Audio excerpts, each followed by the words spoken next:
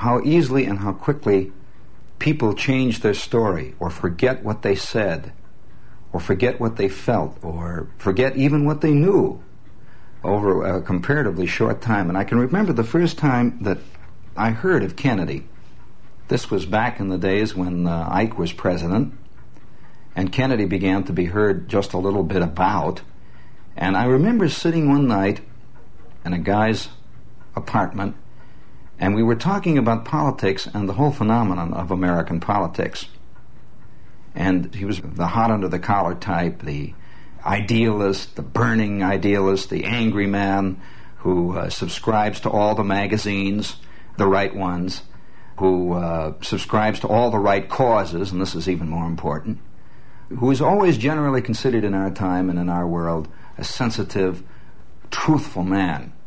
Well, we're sitting there, and he was really bugged, and he was saying, among other things, that he felt that one of the problems with American politics, and in politics in general, was that it's usually run by old men. It's usually in the hands of men who don't have energy.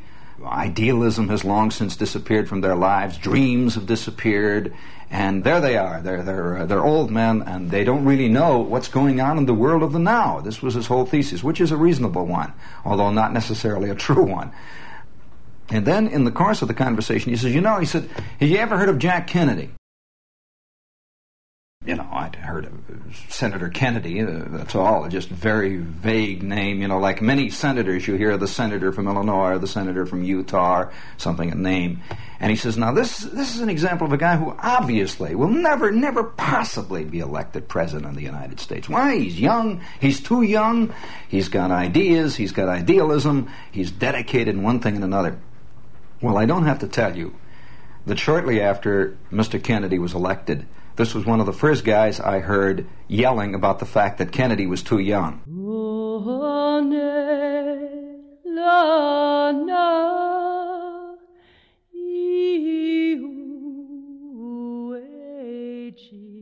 Next time on Breaking Walls, in honor of the 60th anniversary of John Kennedy's assassination, we spotlight Gene Shepard and his November 1963 broadcasts.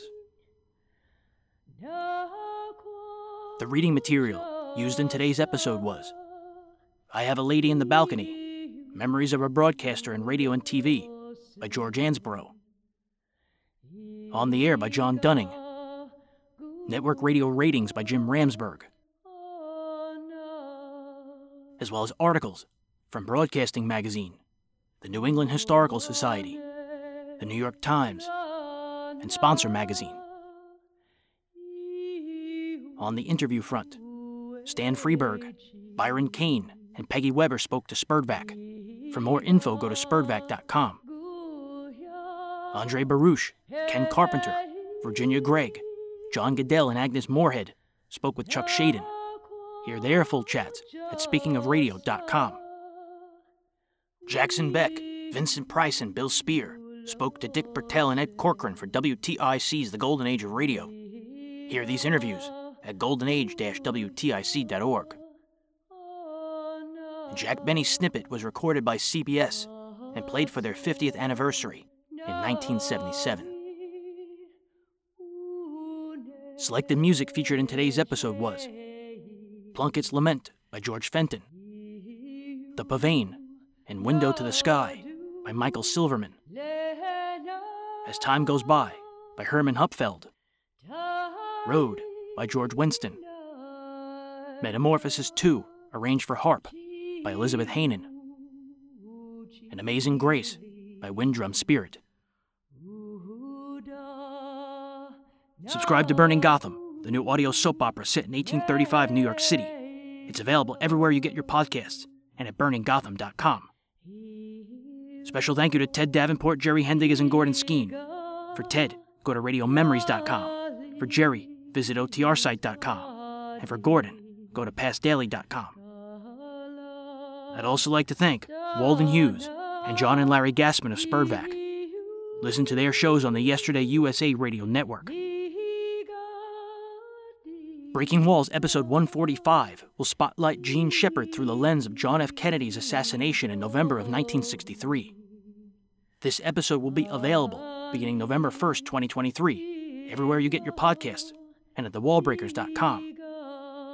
In the meantime, give Breaking Walls a quick rating on whatever platform you listen, especially iTunes.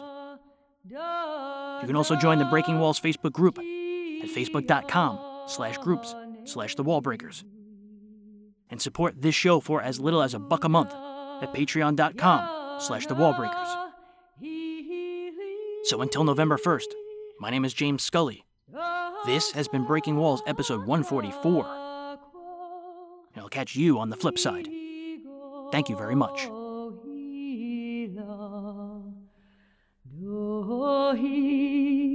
One